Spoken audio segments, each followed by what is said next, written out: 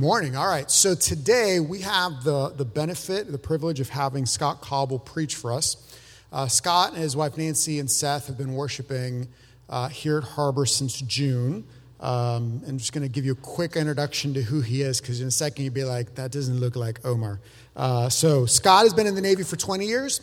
He's a Navy chaplain currently. I think we told you a couple weeks ago, he was promoted to captain in the Navy, which is a really big deal. And so, again, just thankful for him and for his ministry as a part of our denomination in the Navy. Scott's current responsibilities are to oversee all of the chaplains that are on surface ships, which I think, if I remember correctly, is every ship except an aircraft carrier. So he's going to come up in a few minutes after Gabe comes up and does the scripture reading. But I'm going to pray for him. I'm sure he'll pray for preaching, but I'm going to pray for him. So please join me as we pray. Father, we thank you for Scott and for all of the other chaplains that serve not just our Navy, but our other armed forces. Lord, we thank you for the ministry that they have to Marines, to soldiers, to sailors, to airmen, and the profound impact that has. And we thank you that this morning that we get to benefit from that ministry as he brings a sermon to us. Please bless him and allow his words to be your words, and attune our ears to be able to hear what you have to say to us through him this morning. In Jesus' name we pray. Amen. All right, Gabe.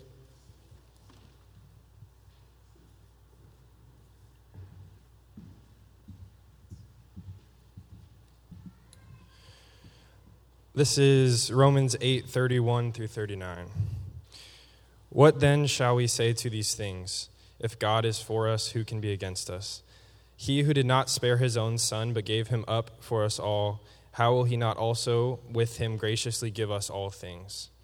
Who shall bring any charge against God's elect? It is God who justifies. Who is to condemn? Christ Jesus is the one who died, more than that, who was raised, who is at the right hand of God, who is indeed interceding for us. Who shall separate us from the love of Christ? Shall tribulation or distress or persecution or famine or nakedness or danger or sword? As it is written, for your sake we are being killed all the day long. We are regarded as sheep to be slaughtered. No, in all these things we are more than conquerors through him who loved us. For I am sure that neither death nor life, nor angels, nor rulers, nor things present, nor things to come, nor powers, nor height, nor depth, nor anything else in all creation will be able to separate us from the love of God in Christ Jesus our Lord.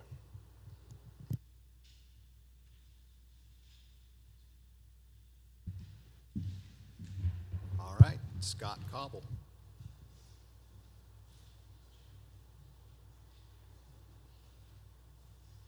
Good morning. Well, with an introduction like that, you probably think I need to start with a sea story. So I don't want you to leave here today feeling you didn't get your money's worth. You get a squid chaplain to preach for you, and then you didn't even tell a sea story. Are we close enough? Can you hear me back there? Some? Better? Mike? Thumbs up? Good? Okay. All right. So there I was on the deck of the USS Ashland, flat on my back. I'm not very good at those kind of things. I could tell you some sea stories if we engage later, but what I do want to talk about is a theme that's dear to my heart: stories of conquest, war stories, which have shaped world history. I think I do better tell, as someone asked Abraham Lincoln one time, all these crazy stories that you tell, where do they come from? And he goes, they're all retail, someone else's stories that I just tell and adopt for myself. And I feel the same way. I'm better telling other people's stories. So I want to talk to you this morning about war stories. You know, Greek mythology gave us Nike, no, not the first goddess of tennis shoes, but the goddess of war. Homer gave us the Iliad and the Odyssey. These were war stories that modern warriors still read and gain from. My area of interest, however, has been America's war stories. I've always been interested in the American Revolution and Civil War, and especially the Second World War. Having lived in Pearl Harbor for the past nearly 3 years, and lived in the same neighborhood where both Admiral Nimitz and Admiral Spruance once lived. I grew interested in these guys, these famous admirals who designed, planned, executed the battles of Midway, Tarawa, Iwo Jima, and Okinawa. These were all designed by sailors, two admirals. And I think the American people seem to be fascinated with our war stories too, as seen by the interest in books and movies such as Saving Private Ryan, Band of Brothers, Midway, Greyhound. Anybody see that? I'm still angry about that. It only came out on Apple TV, and I don't have a subscription, but it's apparently a great story about that Tom Hanks tells. And of course, the most famous of all war stories, not really, Top Gun. Yeah.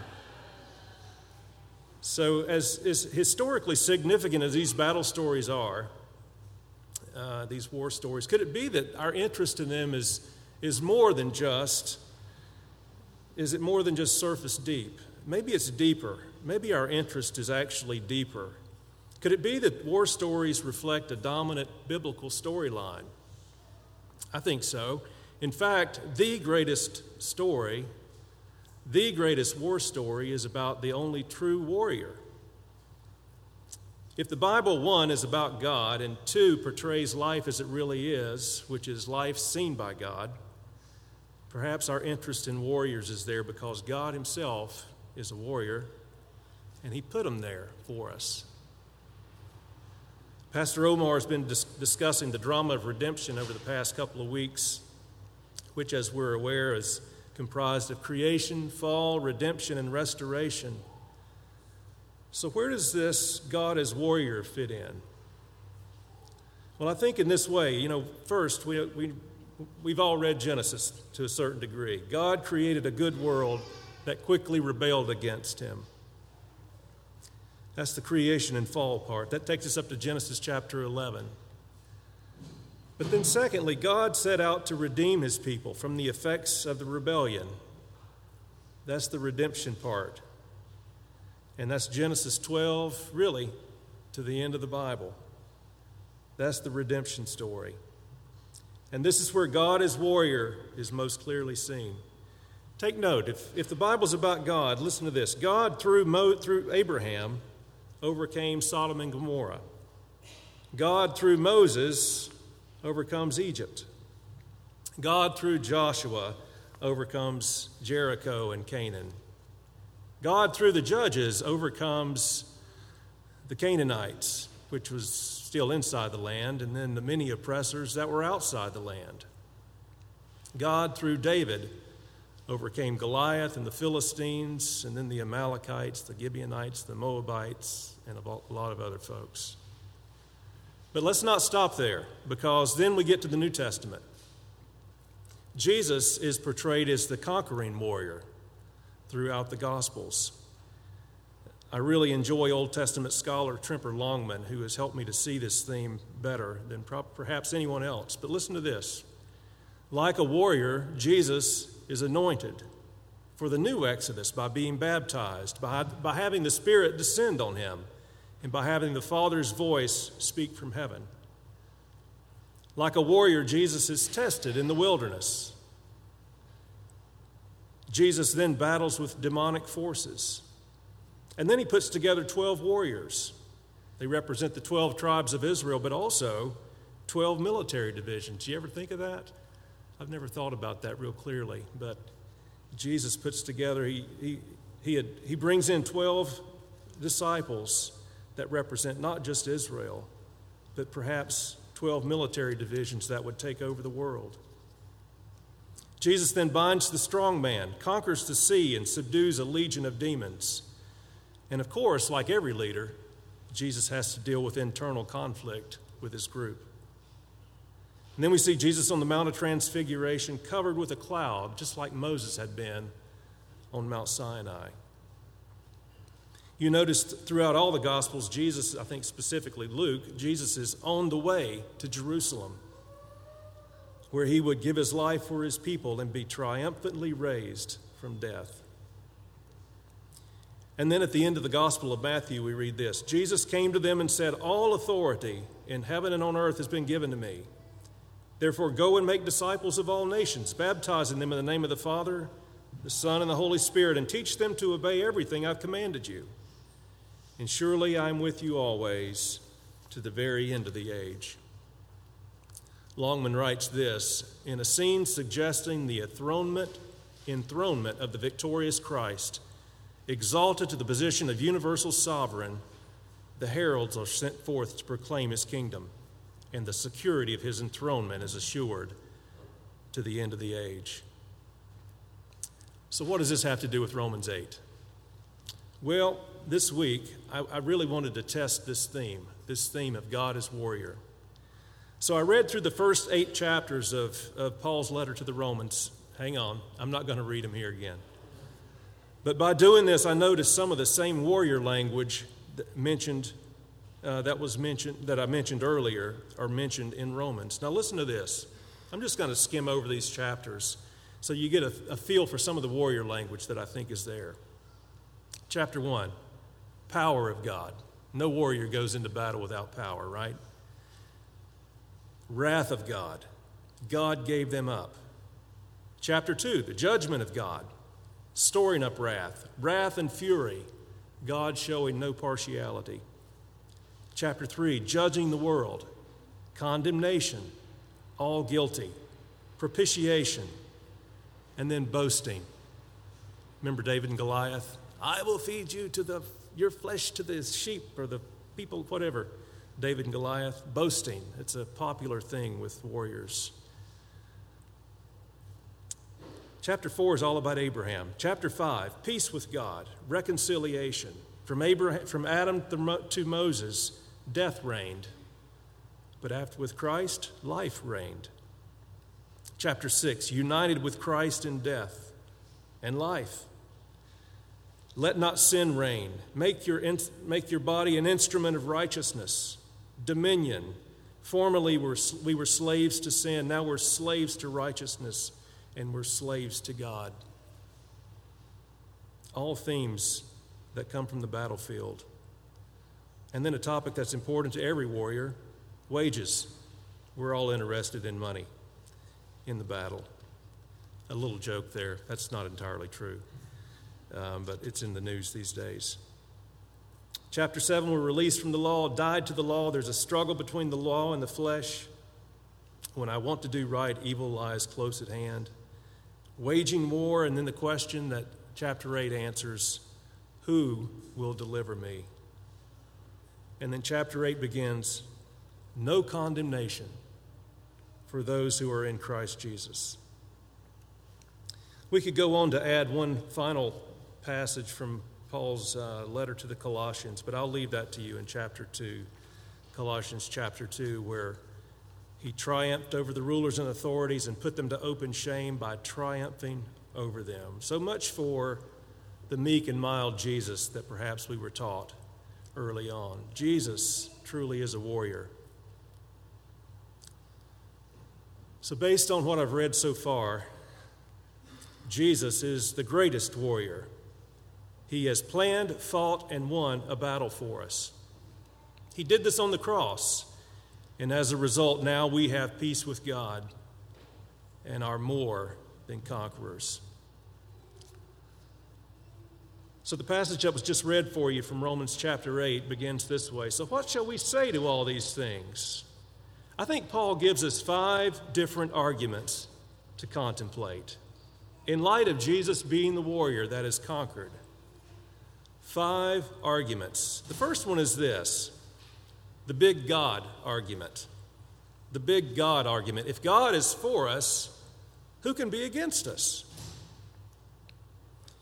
A couple of weeks ago, we went out to Shadow Mountain and heard a sermon preached. A man, not David Jeremiah, but a visiting pastor, shared a story that I found interesting. I shared it with my friend Fred Johnson. And it was about a famous pastor in Philadelphia that went back to his seminary at Princeton to preach. The pastor's name was Donald Gray Barnhouse, kind of a famous expositor from the mid-1900s. He went to Princeton. He preached a great sermon. His Old Testament professor came up to him and said, "I'll not hear you preach again." So deflated, he kind of, withers down and says, "Could you help me? What did I say wrong? What do you think? What's the problem?" And he goes, No, all good. He said, "I like to hear my students preach at least one sermon. It lets me to decide if they believe in a big God or a small God." He said, "You're a big Godder. You preach a big God." He said, I don't have to hear you preach again because you believe in the God of the Bible." The big God argument. If God is for us, who can be against us? Doesn't it sound a bit like Joshua and Caleb's response to the other 10 spies in Numbers chapter 14, I believe?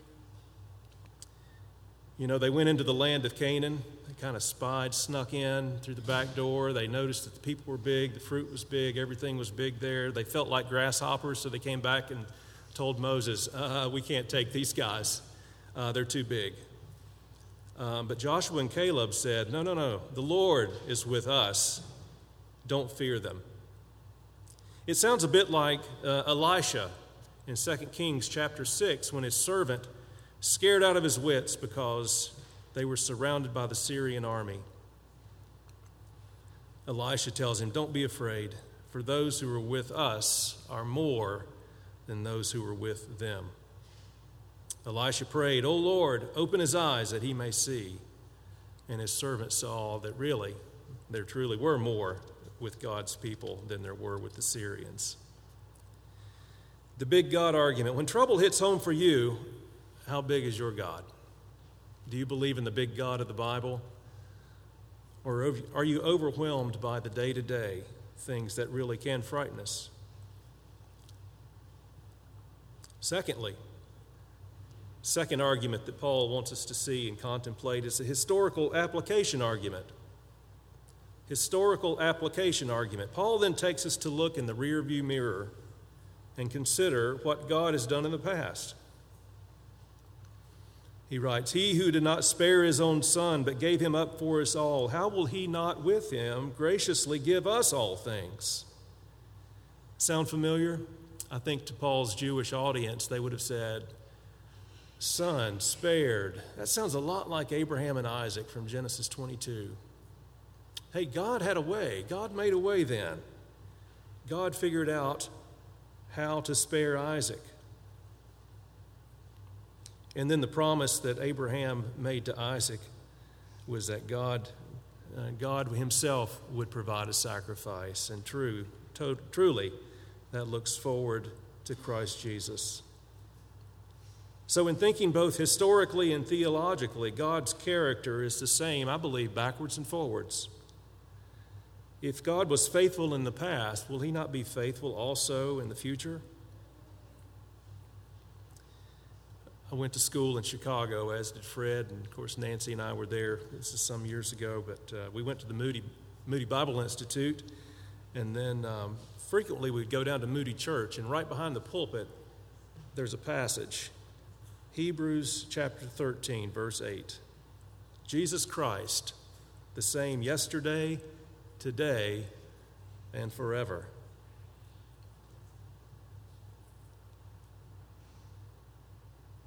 God's character is the same backwards and forwards. His faithfulness in the past indicates faithfulness in the future. So we've looked at the big God argument and the historical application argument. What about the third one? The third one, I believe, is the legal application. Who will bring any charge against God's elect? It's God who justifies. Who is to condemn? I can think of a couple implications here. One is this. Okay, who prosecutes the judge of all the earth? It's a rhetorical question, right? No one. No one prosecutes the judge of all the earth. The second is this. The judge has already pronounced guilty someone for my crime, and that someone is Jesus. So the legal application. Who can bring any charge against God's elect? Nobody. Fourthly, is the separation or the strong man argument. It goes something like this: who shall separate us from the love of Christ? Tribulation or distress, persecution or famine or nakedness, danger or sword?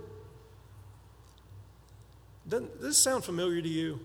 This sounds a lot like the Apostle Paul and all the things that he went through. He had been ministering for probably close to 30 years when he wrote this. He had been through the ringer. He had seen it all. There's several places in his letters where he mentions all the stuff he's been through. I think the end of Second Corinthians mentions another list of things that Paul had gone through. But Paul had seen it all. He endured so much for the sake of the gospel throughout his life, and he could say with experience that God is with us in the hard times as well as in the good times. The fifth argument, I believe the grand finale. The grand finale is this: no, in all these things, we are more than conquerors through him who loved us. You know, Paul uses a kind of a unique word here. He uses the word nikao frequently, which means I overcome or I conquer. We just watched the Big Fat Greek Wedding the other night, and anybody ever watched that? It's a generation old now. You have to be at least my age to appreciate it, but, you know, the groom's couple comes to the family and got all these folks, and they say, hey, this is my brother Nicky and his sister Nicolo, and everybody's named Nicky. It comes from here. It comes from this. Conqueror. They all wanted to be connected with the victor, the conqueror. But Paul uses more than just the word nikao here. Here he uses the word hupernikao, more than a conqueror. F.F. Bruce translates this way. He says, despite what we just looked at, despite all these things, we are super conquerors. We are super conquerors. We really hear this from the voice of Jesus in John chapter 16. Jesus said to this, I have said these things to you that in me you may have peace. In the world you're going to have tribulation, but take heart. I have overcome the world. We read this twice, or heard this over the past several months as Omar went through 1 John. But 1 John chapter 4 says this, little children, you are from God and have overcome them, for he who is in you is greater than he who is in the world. And just in the next chapter, 1 John 5, for everyone who has been born of God overcomes the world. And this is the victory that has overcome the world, our faith. In one final passage, the sting of death, this is from 1 Corinthians 15, the sting of death is sin, and the power of sin is the law. But thanks be to God who gives us the nikao, or Nike, the Nike, the victory through our Lord Jesus Christ. Based on Scripture, Jesus is the greatest warrior. He has planned, fought, and won a battle for us. He did this on the cross, and as a result, we now have peace with God, and we ourselves are more than conquerors. So the trouble is, the music and the message of the culture is so loud and dominant, we probably forget this message of triumph. What should we do? What should we do? You know, in those times, we've got to listen to the voice of the true warrior, Jesus. And I think the first thing we should do when we get caught up, when we lose the message of triumph, we need to do this first. Critically assess the message you're listening to. Critically assess the message that you're listening to. A friend of mine from 15 years ago, we'd just moved to Quantico, Virginia. I'd never been around Marines, but there I was ministering to Marines, and there was a lot of Marines in the community. But a great man named Chris Brady, retired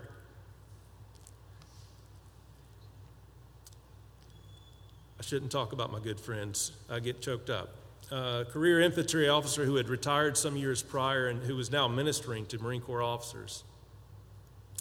I once casually made the comment to him, and I was busy. I was a lieutenant. I was doing all kind of stuff, working, had big, 4 kids, taking classes, out in the field, doing stuff. Kids are busy at home. And I told Chris one time, I said, I need more balance in my life.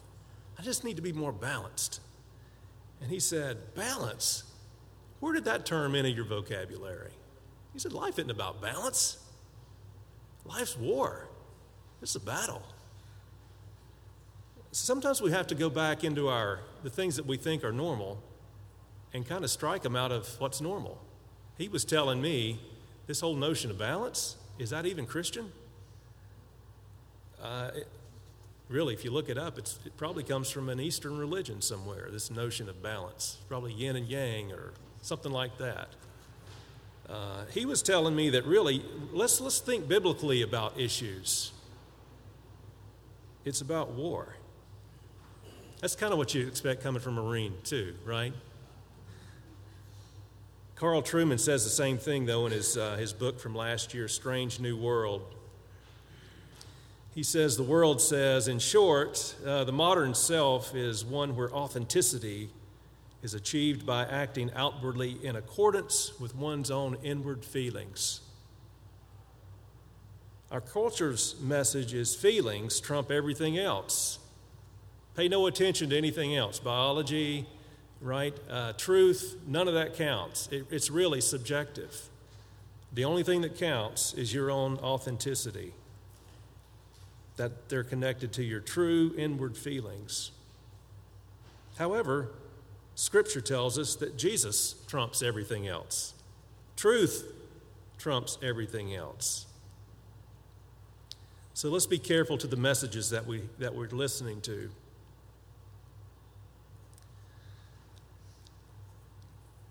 We also sometimes forget that despite the war having been won for us, and the message I'm presenting is one of finished, that is already. But we need to remember that there are still skirmishes with a defeated but very real enemy, and we also have a sin nature. So secondly, I think the second point of application is this. We need to be vigilant. We're in a firefight. We need to be vigilant. There is an already and a not yet. Jesus has waged war and won the war for us. That's the already. However, there's a not yet that is not yet completed. And these are the brush fires that must be overcome in the day-to-day. On that theme of overcome, we hear that Cain was overcome by jealousy. The disciples and then Eutychus were overcome by sleep. We're warned to not be overcome by wine. And we've known many that have been overcome by temptation to sin. So remember, stay vigilant. We are in a firefight. Thirdly, let's live through the strength of the true warrior. Live through the strength of the true warrior.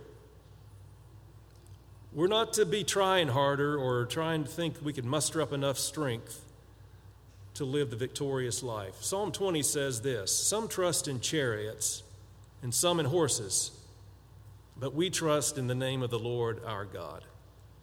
They collapse and fall, but we rise and stand upright.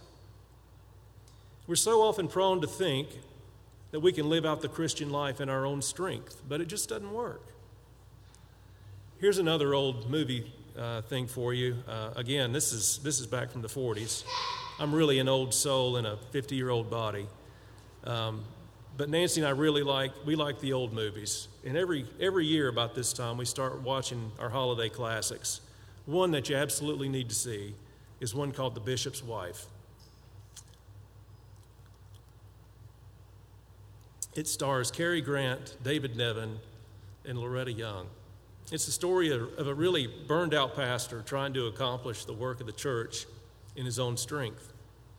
He's then visited by Cary Grant, an angel named Dudley, who can easily write a sermon, rearrange his filing system, take his wife out shopping and ice skating, and minister to the community all at the same time. If only the bishop would rely on him. I think the theology is a little weird, a little wacky. However, the message is clear. Jesus is the true warrior, and he wants us to rely on him, not just for salvation, but for everything. We need to be transformed by the renewing of our minds. You know, we are slowly but surely being transformed by availing ourselves to the Christian disciplines. Memory of Scripture, for instance, that are in place for us. The sacraments, Scripture reading, prayer, fellowship, obedience to what we've already received. All these things are super important. So we've got to be transformed by the renewing of our minds and vow not to live according to our own strength, but through the strength of the true warrior. Well, I began with Navy and Marine Corps stuff, so to be fair, I need to conclude with a story from the Army Air Corps, though it pains me a bit to do that. So here's one for you. I heard this recently from our Deputy Chief of Chaplains, a story I had not heard before, but I think really rings true to what we're talking about. You know, when America decided to fight the war in Europe, President Roosevelt had a plan to use two of his senior Army generals, Dwight Eisenhower and George Marshall, in significant ways. Eisenhower would go out and be the fighter in Europe. Marshall would be the planner in the Pentagon. Well, I don't know if the Pentagon was there, but in Washington.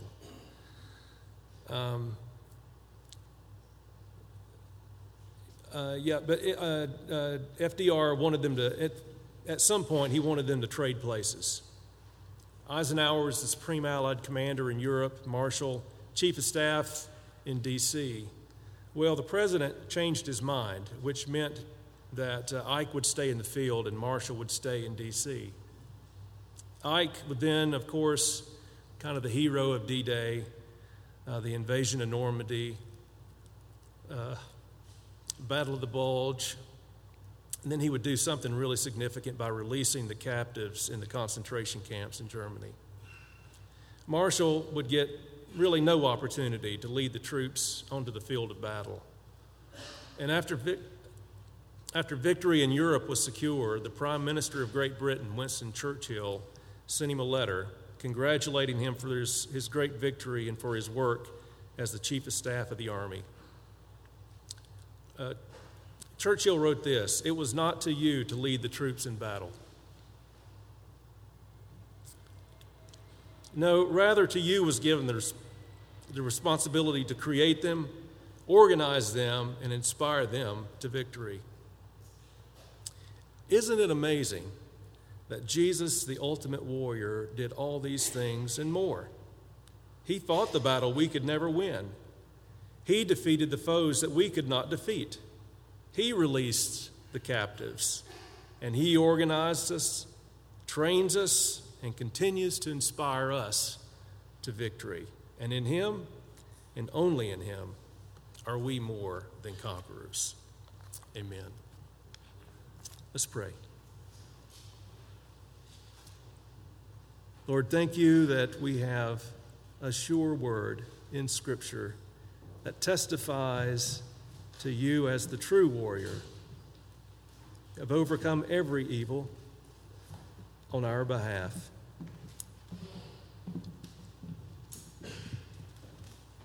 The plan of redemption is for us. Help us to know, Lord, that we truly are more than conquerors as we think on these things, that we would see ourselves as the benefactors of the great salvation that you have paid dearly for. May we live our lives in light of the shadow of the cross and the resurrection and the ascension. We ask in Jesus' name. Amen.